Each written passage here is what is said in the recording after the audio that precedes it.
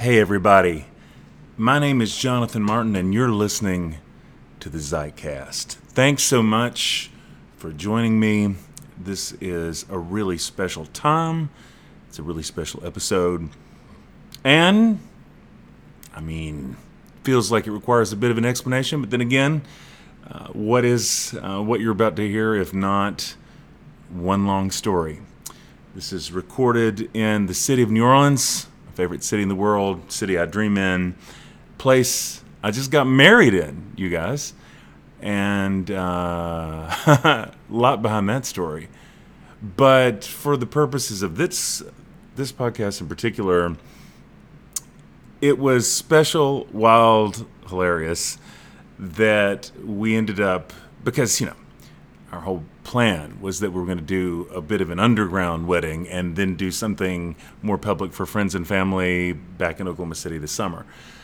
So I ended up speaking in New Orleans, which, me being the mystic that I am, I took as a nudge because we were already talking about getting married within this particular window. Again, you're about to hear more about this. So we did it, and we ended up having to switch the days, which meant I preached twice the morning after getting married. Who doesn't do that? Who wouldn't want to do that? Actually, it turned out to be a really wonderful and extraordinary time, and it just felt like the sermon couldn't be business as usual. That it had to be something that was very vulnerable, really authentic, really true to the moment, to everything that was happening. The moment and the moments leading up to it, where things kind of fit into the master narrative, into the broader story for me. So you hear my attempt to grasp at that a little bit here. I hope that doesn't seem self-referential, but at the same time, the church I was at, wonderful folks, Vineyard NOLA, in this series on resurrection stories, felt like I really need to share my resurrection story. This idea of testimony that's important in the Pentecostal tradition where I come from. There's something about naming the particulars of your own story, and hey, it's a story to tell, to be sure, and a redemptive story right now. One I'm really grateful for, and I think I ultimately landed that rather than being just self-referential, kept thinking about the Henri Nouwen quote that I think about really all the time. That which is the most personal is that which is the most universal. And I think that bears out in most of our experience, that the deeper that people are willing to go into the depth of their own experience, the more it opens up experience within us. So I'm not giving any more disclaimers. I'm in no mood for disclaimers. This is not a time in the world for disclaimers. This is a time for truth, time for beautiful truth, but truth in its wildest and most unhinged form.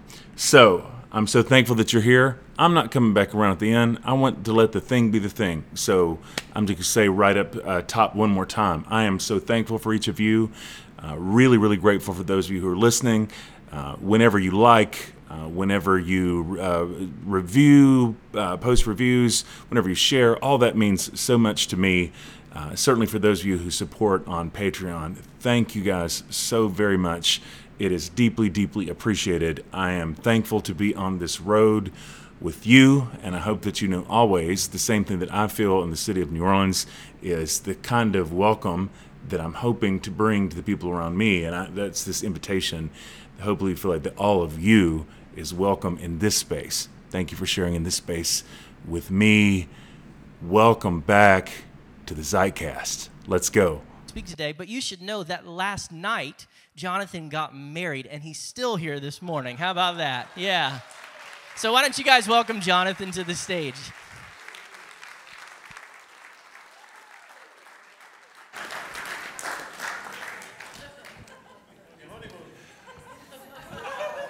Well, good morning. How was your night? I feel like now I should answer so many questions like, what kind of a weirdo gets married and then preaches the next morning? And there are multiple answers to that question. I'll say this first. I'm so happy to be back here. Thank you so much. It is such an honor. And I'm really not just saying this. I don't know why. I feel like I'm overly earnest sometimes. Like, why would you not? You have no reason to not believe me. but there are just a handful of places that I've been that are really, really, like, extraordinarily special to me. And this is truly one of those places. So, as Andrew's saying, books coming out. There's a lot of stuff happening. I'll say more about that in a few moments. But it's kind of bananas, actually. Last weekend, I was speaking for my good friend Brian Zahn. I think some of you are familiar with Brian. And then being there and then being here. Oh, at this very special time in my life, it just means the world. So I'm excited for all kinds of reasons. Before I say more about all the things, let's just take just a moment to pray. And God, I just thank you so much for the very real gift of your very real Holy Spirit that's in this place. I don't feel the need to invite you. We know you're already here, but we do just want to open ourselves now to the ways that you would speak to us, to the ways that you would open up our hearts, to the ways, as it was for those disciples on the road to Emmaus, that as we're talking, that as we're sharing from the depths of our souls, that you would illuminate yourself to us, that you would make yourself known to us this morning. And I just really consciously want to get out of the way this morning, and in that way that I always want to in moments like this, just to fully yield, fully surrender to whatever your Spirit wants to do in this place now, in the name of the Father, Son, and Holy Spirit. Amen. So there's a lot to talk about. Well, so first to answer the question of what kind of weirdo preaches the morning after they get married. Number one, we weren't planning to get married last night. We were going to get married tonight, but we were going to do it outside. And unless it's shifted in the last little bit, the forecast for tonight is pretty bleak. So we decided to shift towards last night. And actually, as a person, I love preaching. I love your church. And I thought, this actually sounds really amazing to me. Nicole's on her way, by the way. I wasn't going to, as the bride, I wasn't going to push her out the door this morning. You take your time. You take your time. But she'll be here just a few minutes, I think, before the service is out. But yeah, it was unbelievable. Lot I can say, and I want to say about her, so maybe I'll leave some of that for a little bit later. But I will tell you this: we just had this vision of, this is truly my favorite city in the world, and I said that when I was here before, but I feel like it takes on different meaning since I just got married here. You know something of that, how much I really do love it here, and truly my favorite city in the world. And we really felt like we wanted to do something that was small and intimate, where the thing is just about the thing. We're going to do something this summer that'll be more public and celebratory with all of our friends and family and kids and that kind of thing. So many changes in my life. You know, I have no kids biologically, and she has 4. So as you might imagine, it's a very new life for me, which is amazing. They're fantastic. But we're cool. We want to make sure they were okay. They love the idea of doing, so long as we did some in Oklahoma City, they were great. But we're very happy to be doing this without them as well. It's like, this is great. We'll come to do it. It's like, this is just going to be us, and it's so special. My friends Joel and Tosh, my best friends, came in to officiate last night. It was really beautiful. Mass chaos, by the way, because so we shifted from what was going to be tonight to last night. Their plane got delayed by several hours because there were storms where they were. So what was going to be beautifully lit in Audubon Park, we were going to do by the Tree of Life at like 6:30, turned into more like 9:30, and so we decided to get married in the quarter, thinking that would photograph cooler at night. So we just got married in Pirates Alley. Isn't that fantastic? It's what people do, right? They get married in Pirates Alley, right there by Faulkner House Books.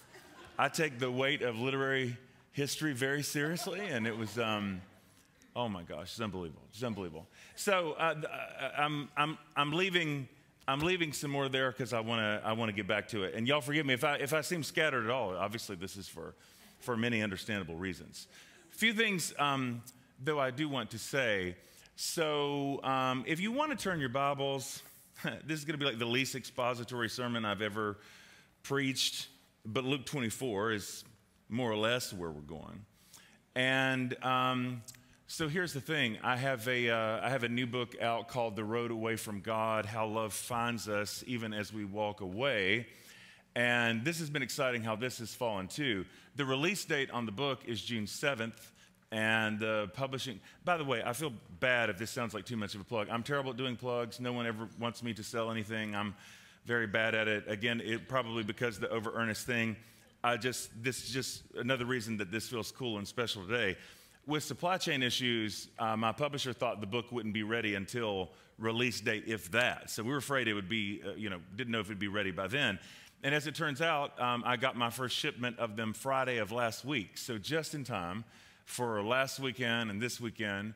So I'm not saying you just have to have one, but I will say that unless you were at Word of Life in St. Joseph, Missouri last weekend or here, these are the only places in the world that these are available until June 7th. So if you want one, it is honestly exclusive to here, St. Joseph, Missouri, and a little place called Alma, Arkansas, that I will be 2 days before the book release. So there's the only place it is. It's not online, anything like that. But this is a real labor of love, and it's basically my Emmaus Road book. This story has become so central to me. So I hate giving lots of disclaimers. I try to avoid those in preaching these days and just get right into business. But if you work with me here, before I get into the story, I do feel like I need to give this disclaimer. This is going to be the most memoir/testimony sermon I've ever given. And I almost feel the need to apologize for that because if you know anything about what I do, generally these days, any time I'm doing something like this, I love to open up a text, go deep into the text. People find their story in the text. Certainly don't want to feel like narcissistic or like I think my story is especially important, or I definitely don't think any of those things. But you are in a series called Resurrection Stories. And so while you're in a series called Resurrection Stories, and this weekend is such a monumental one in my own story, it just feels weird to preach something like a regular sermon. It just feels weird, or like something that's even out of the book. Like I wouldn't know how to do that. So it feels like it has to be personal. It feels like it's got to be really reflective and be a bit of a testimony. I don't know how you grew up. I grew up deep in the Pentecostal tradition. My father's a minister, 76. Grandfather was a minister, kind of pioneer Pentecostal pastor type. And if you know anything about the world of Pentecostal churches, the testimony is incredibly significant. And we used to have testimony services. And there was kind of it's interesting because in Pentecostal churches, even the kind I grew up in the South, they're more sweaty and kind of holy roller kind of environments, we had a liturgy. All churches have a liturgy. The trick for us is like Pentecostals, we just didn't write anything down. I mean, the same thing would still happen at the same time. Even down to the same lady who would speak in tongues every week at about the same point in the service. We just didn't write anything down. But we had a liturgy. And part of the liturgy is, when you give your testimony, there's a way you give your testimony. I just want to thank God tonight that I'm saved, sanctified, filled with the Holy Ghost, on my way to heaven. There was like a format. There was a way that we would give testimonies. So I want to share a little bit of my testimony with you. It's in light of very much this story in Luke 24, verses 13 through, 35, which I'm more going to talk about, but we may refer to a few verses here and there. So the story of the Emmaus Road has become for me, and I'm a big personality. I also have ADHD. Maybe I'm prone to hyperbole. I don't mean to be, but I would tell you what I've been saying for years. The Emmaus Road story is truly my favorite story in the Bible, and I almost feel like there's nothing important about God, life, Scripture, the human story that I don't find in this story. Adam and Eve in this story, prodigal son kind of in this story. I really do feel like it's kind of the story that sums up so many stories. And part of what I love about it, part of where I've come to see this so differently, and I'm not going to go in detail here the way that I do in the book. This is more set up for the moment. But just this idea that the disciples, who you have to keep in mind, these are Jewish men, deeply devout Jews. Christianity as we know it does not exist. They understand themselves to be part of a reform movement within Judaism where they honor Jesus as Messiah. They don't understand themselves to be part of a whole different thing. So Jerusalem for them is the center of the universe. Jerusalem is where the temple is. Jerusalem is their spiritual home. So we have this story about, well, in chapter Luke 24, verse 13, on that same day, two of them were going to a village called Emmaus, about 7 miles from Jerusalem. And it's not clear from the text exactly why they're going to Emmaus. There's speculation that maybe they lived in Emmaus, that their homes were there, or maybe Emmaus was on their way home. Either way, what we know is that Jerusalem was their theological home. Jerusalem was their spiritual home. Jerusalem, where the temple is, this is where God lives. Like everything about the Hebrew story is focused in this place. Their lives were oriented around Jerusalem in every way. But now Jerusalem, which is the holy city, the sacred space, is the place where they've seen Jesus of Nazareth tortured and killed. So now the sacred space is no longer a safe space. It's now a crime scene. And so what we know for certain about this is whatever the significance of Emmaus is, I think there's great significance in this text in the fact that they're walking away from Jerusalem. Because as far as they're concerned, the fact that Jesus has been tortured and killed means he's not the Messiah. We were wrong about this. One of the most heartbreaking verses in all the Bible is as they're on the road and they're talking about these things, there's this particular part where the one disciple says to the other, where Cleopas says to the other, we had hoped that Jesus was the one. And you hear so much heartbreak in that past tense, had. We had hope. We had hope. We used to hope. But we don't hope anymore. They lost hope. So I'm convinced that what the story is trying to tell us in Luke is that the disciples, so far as they know, are walking away from God. They're walking away from Jerusalem. They're walking away from the temple. They're walking away from the institution. They're walking away in disillusionment and despair. So a lot of where this book has come from for me is because I have a lot of people in my life who are in that place of deep disillusionment and despair. By the way, I really don't know anybody in this very strange cultural moment that we're in. And by the way, since the last time I've been here, we've had COVID and all those kinds of things. In some ways, doesn't it feel like a million years ago? So many things have changed. The world's changed. If people aren't freaked out, then I'm kind of like, are you not paying attention? Like if your life is too normal, I wouldn't quite understand that because it's just such a time of transition. Everybody I know is wrestling with some question of, okay, do I stay connected to God in the way that I have before? Do I stay connected to my church? Do I stay connected to my tradition? And a lot of where this whole journey has come from for me is seeing the lives of my friends and my own life in this story in this way. These disciples think that they're walking away from God. Ostensibly, they're walking away from Jerusalem in disillusionment and despair. We thought Jesus was the one. We had hoped that he was the one.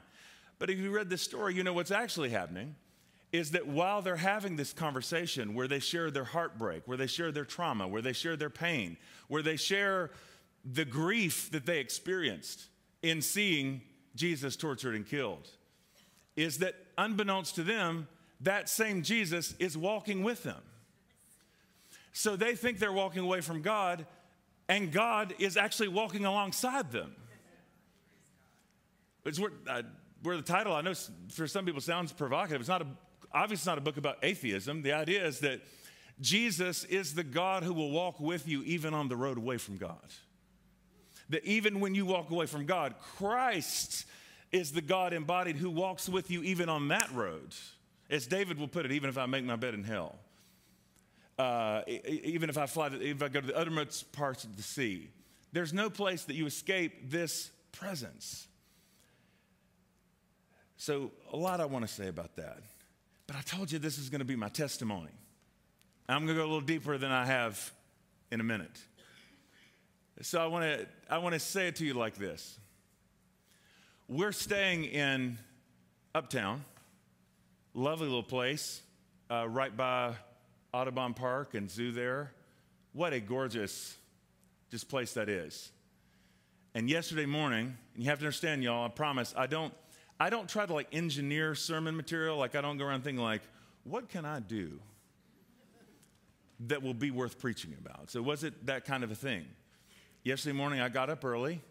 I know your pastor, and I want to say more about him. I saved this for here because it just felt relevant.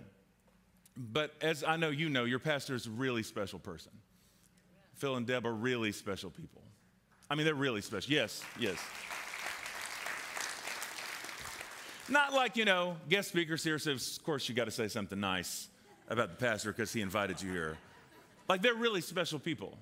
I don't know a whole lot of church leaders that are as committed to following Jesus in the way that they are, committed to tell the truth about wherever the journey leads them, be completely honest about that, take you on that kind of journey. Like, it's so moving to me.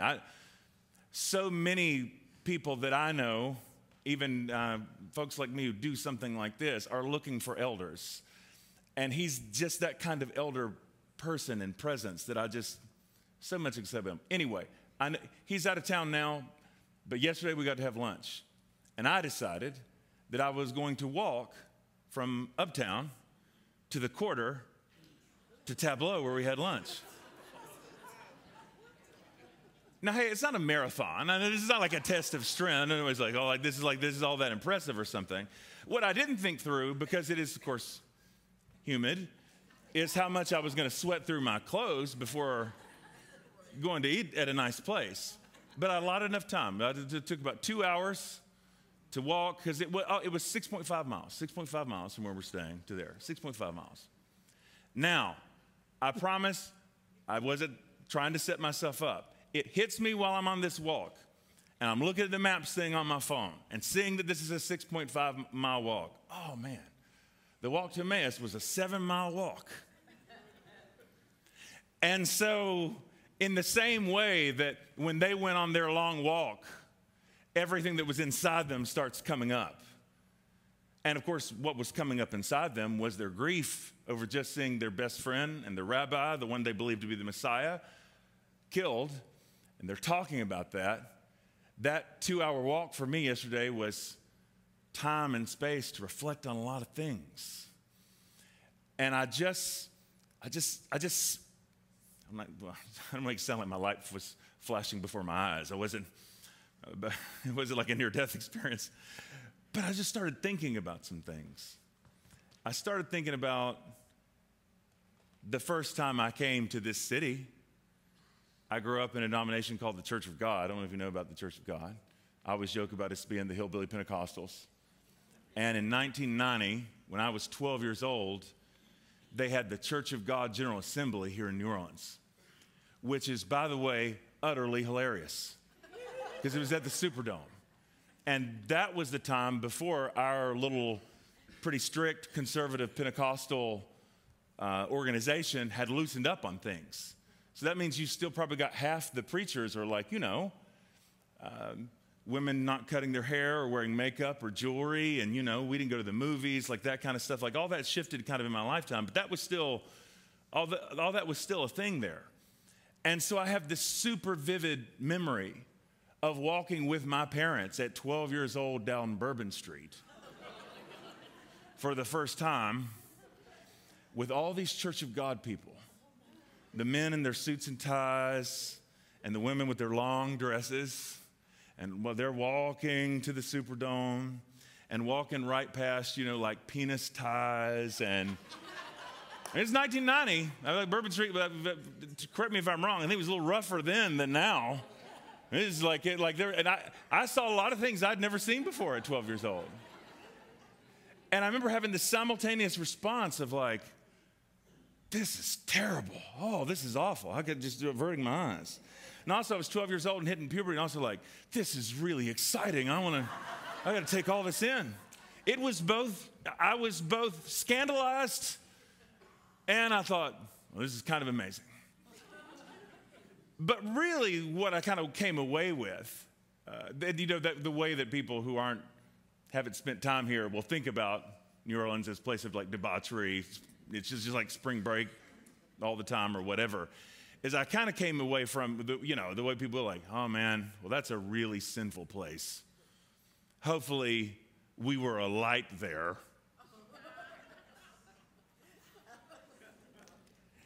And I never came back to the city for, goodness, had to be, most of my adult life. I was 12 then. Then in 2014, my life completely upended. Ended up going through a really painful divorce, which was inconceivable to me, partly being product of a holiness tradition. I never could have imagined any of that. And just was in complete turmoil. I had a certain identity within my tradition. I had a certain identity in my, as my father's son, all these kinds of things. I just realized I'm not thinking about time at all. I probably should be mindful of that. Everything was upended.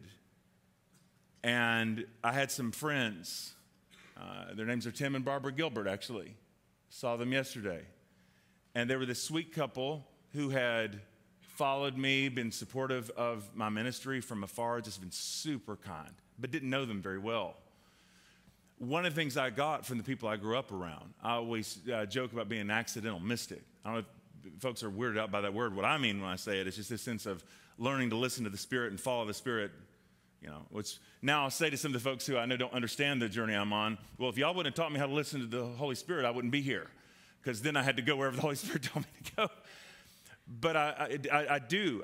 I've gotten plenty of things wrong in my life, plenty of times and ways I've screwed up, but I'm telling you, I don't feel like I've ever been wrong when I've listened to that deepest, truest voice in here.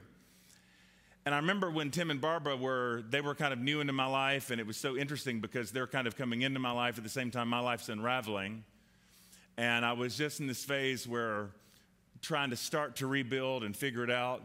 And I spoke for my friend Brian Zahn that I mentioned, the same person I spoke for last weekend. And they flew all the way to St. Joseph, Missouri to hear me. And up until that point, because they live here, they kept saying to me, you really need to come stay with us in New Orleans. We would love for you to come and just stay and be, just spend some time. And every time I was like, no, because I'm a normal person. Like when people just say that, you don't, who just says like, yeah, okay, I'm coming. Like, well, these are nice people. Of course I can't really do that. But I really felt like I heard that voice that was like, next time they ask you, you're going to go. In a way, it's like, okay. And when they showed up unannounced, when I was preaching for my friend Brian Zahn, and they said again, we really want you to come to New Orleans, I said, I think God wants me to come to New Orleans. I will do that. Thank you. When can I come? And so like a month later, I'm in their house, and I spent about 3.5 weeks there. This is why y'all should never invite me over. Next thing you know, it's 3.5 weeks. All the really important things about shipwreck, How to Survive a Shipwreck, I wrote there, and and all the things I needed to see, I kind of saw there. But let me tell you how wild it was that going from my last experience of New Orleans being 12 years old, and it's like, oh man, this den of iniquity and debauchery, I don't know what to do with this, and sensory overload or whatever, to coming in at the lowest place in my life and finding in this city with so much soul and so much culture and so much life. Oh yeah, New Orleans, this island of misfit toys. I feel like I can belong here. I feel there's room for me here. I feel there's room for my grief here. I feel there's room for my deepest self here. There's room for soul here. Now I live in a place called Edmond, Oklahoma. I have wonderful people, but do you know how god-awful Edmond, Oklahoma? Do you think there's soul in Edmond, Oklahoma? No, but like New Orleans, like you can get to be a whole person. You get to bring your whole self. It was just like, it was so mending and it's so healing. And I'm thinking about all of this yesterday as I'm walking 6.5 miles from uptown to the quarter, thinking about what all of this had meant. And then I get to Tableau and we have lunch. Just me and Phil and Deb. And those of you, of course, who know anything about your pastor know, and this is one of my favorite things about him, by the way, that, of course, he's a sommelier. This is fun fact, and I really do think this. I'm happy to be quoted on this, tweeted, like whatever, I don't care, because I actually think this. The world would be a much better place if pastors in general were trained as sommeliers instead of going to seminaries. Now, I love seminaries. I have 2 seminary degrees. I have an MA from the Pentecostal Theological Seminary and a THM from Duke. I'm not trying to name drop. I'm telling you, I would be better off if I were trained as a sommelier. Because you know something? I believe I read somewhere, taste and see that the Lord is good. And the trouble is, a lot of times what we get is a lot of information about God that's transactional, and you learn facts about church history and about Luther and Aquinas and like whatever. And I'm telling you, someone who knows how to use their nose and someone who knows how to engage their senses and to smell, that is a person I would far more trust to handle the gospel than somebody who's reading Aquinas in the basement for 20 years. Way rather trust my life with this sommelier, I'm just telling you. So we're sitting there and we're having this conversation. Because now with COVID and all this, I haven't seen them. I haven't seen any of y'all for like 3 years. And we're sitting there and we're catching up. And I'm thinking about the fact that not only the Emmaus Road was 7 miles, I've just walked 6.5, but that the whole premise of this encounter they had with Jesus is that they were talking about their pain. They were talking about all the things that they'd shared, all these things they experienced. That was the whole premise of the conversation. And so yesterday, as we're sitting there, we start opening up about all of the pain. And I know you're all aware and are praying, of course, but everything that's happening with their son, Brian, which it just breaks my heart. What a beautiful soul, what a tender soul. But the unique heartbreak of that journey for them as parents who love their son. And I start to share about all the things we've been through on the road to get here. And Phil, of course, because whenever I'm with him, you better believe he's going to be the one to order the wine. And Phil generally is going to order a bottle of wine. And it's going to be a great bottle of wine. Now, I'm just telling y'all, since it's apparently, I assume safe to talk about spirits here, I have become a bourbon person, which means all my alcohol allotment goes towards bourbon. So for years now, if I have money to spend on that, I spend it on bourbon, which means the only time I drink wine now, it's going to be like a $9 bottle.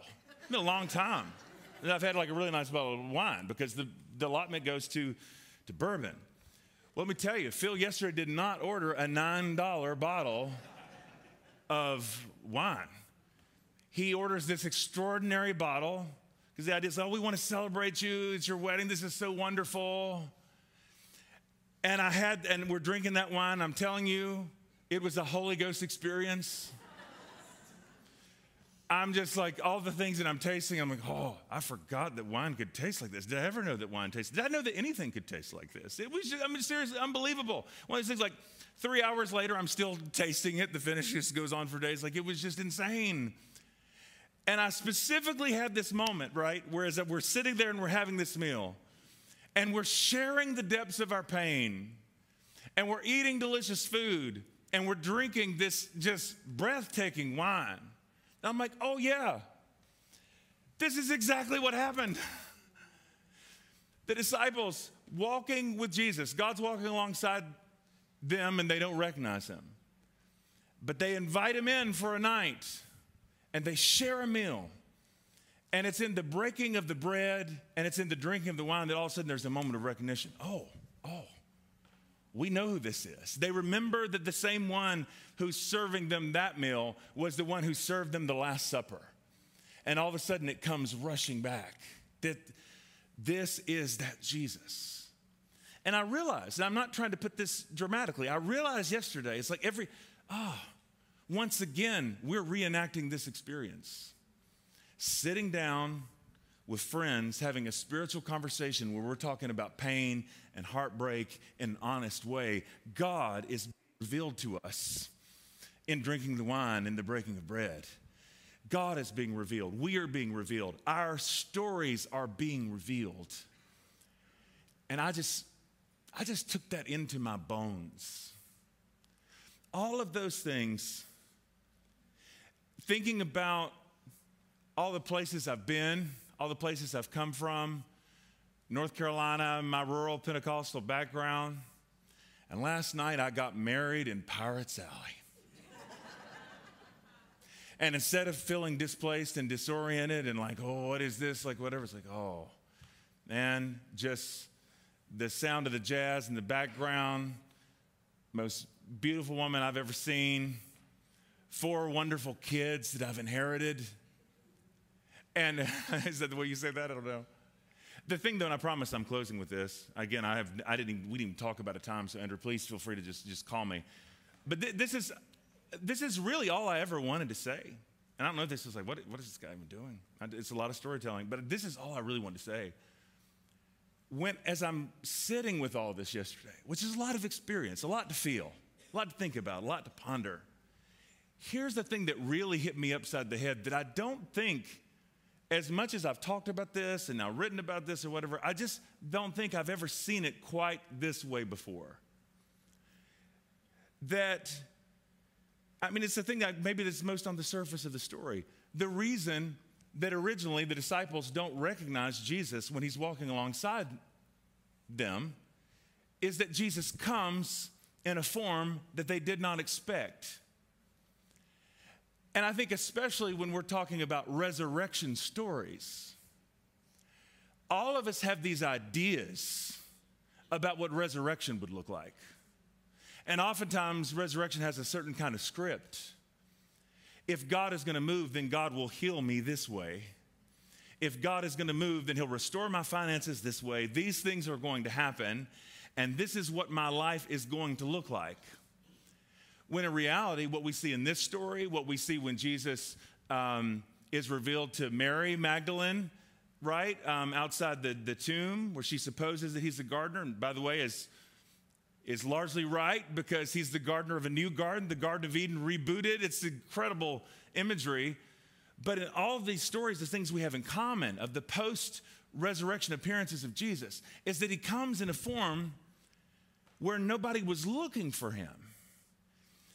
And what I realized was this, is that so much of the resurrection that I'm experiencing right now is in such a wildly different form from anything that I ever expected. I mean, wildly different form. That as a lot of that resurrection has been happening, I didn't recognize it as being resurrected at the time. You know, we sing that worship chorus. Y'all ever sing that here? The resurrected Christ is resurrected me. I started to sing it, but I'm not one of those preachers who can sing. The resurrected Christ, y'all sing, is resurrecting me. It's great. I wasn't aware that I was being resurrected when I was being resurrected, because the form of resurrection was so different. I had a man that I really trust, that I believe hears from the Holy Spirit. Not like a lot of weirdos out there and whatever, I believe hears from the Holy Spirit, who years ago spoke a prophetic word over me. This is probably 6 years ago or something, that kind of broke me open. Since I don't have biological kids, he gave me this amazing word about me being a father that landed really deep. Well, you know what I wasn't thinking when I got this prophetic word about fatherhood and all that? That those 4 kids already existed in the world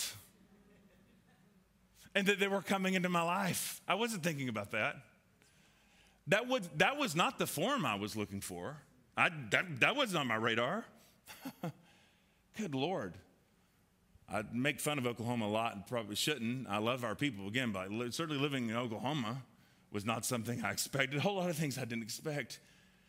But I look around my life right now and I think, oh, I can see so much of God has done this. But and this is where I feel like this moment is so significant, where this is so important. So the disciples don't recognize Jesus until they have this, there has to be a moment of recognition.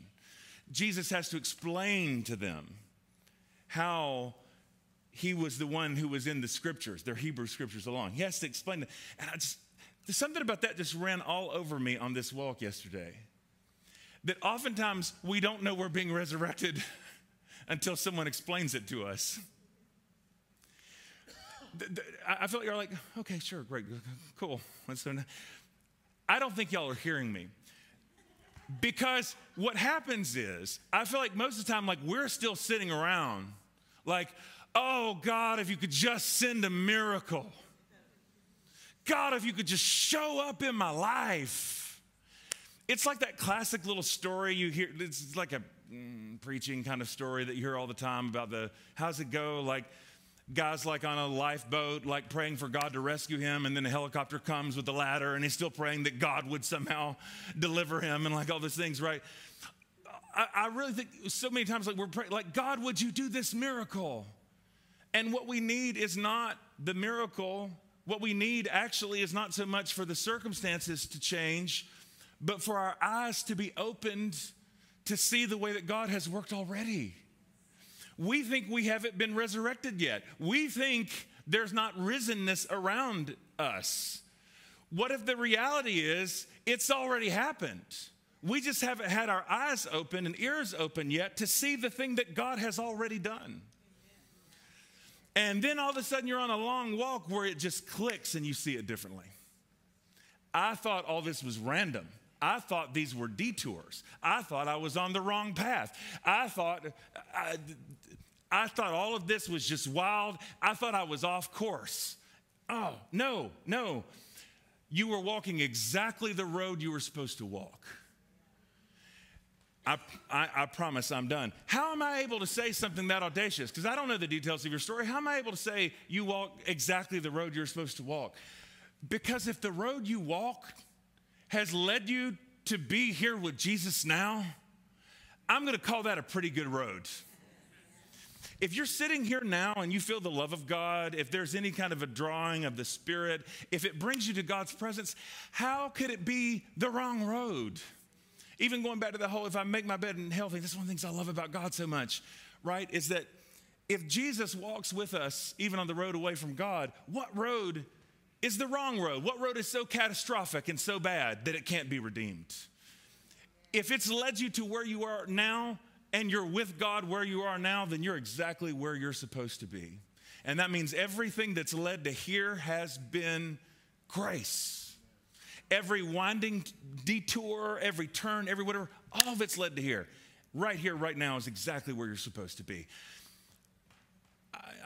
I am so done. I just hope you can hear that in the depths of your soul. Somebody needs to hear that this morning, because all this time, all this wasted time and energy of like, oh, where am I supposed to be? Where am I supposed to move? What person am I supposed to marry? What am I supposed to do about blah, blah, blah, like all those kinds of things. How's that for a shift in perspective? Where I am right now is exactly where I'm supposed to be. God is here with me. God is here with me.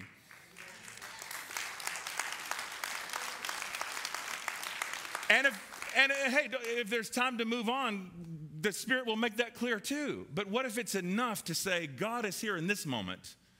This is enough. This is okay. Stand with me if you would. When I said long, ambling roads that felt incidental, actually have led exactly where you're supposed to be, that also feels like a metaphor for this sermon. Long, ambling roads, but I feel like it's landed where it's supposed to. I want to pray for you, and I just want to ask you as you close your eyes, Holy Spirit. So if you could just crack open your heart for just a second and forget all about, that doesn't sound bad. Forget about the text we just talked about. Forget about any stories that I told personally. I believe that Jesus wants to light up the road that you're walking.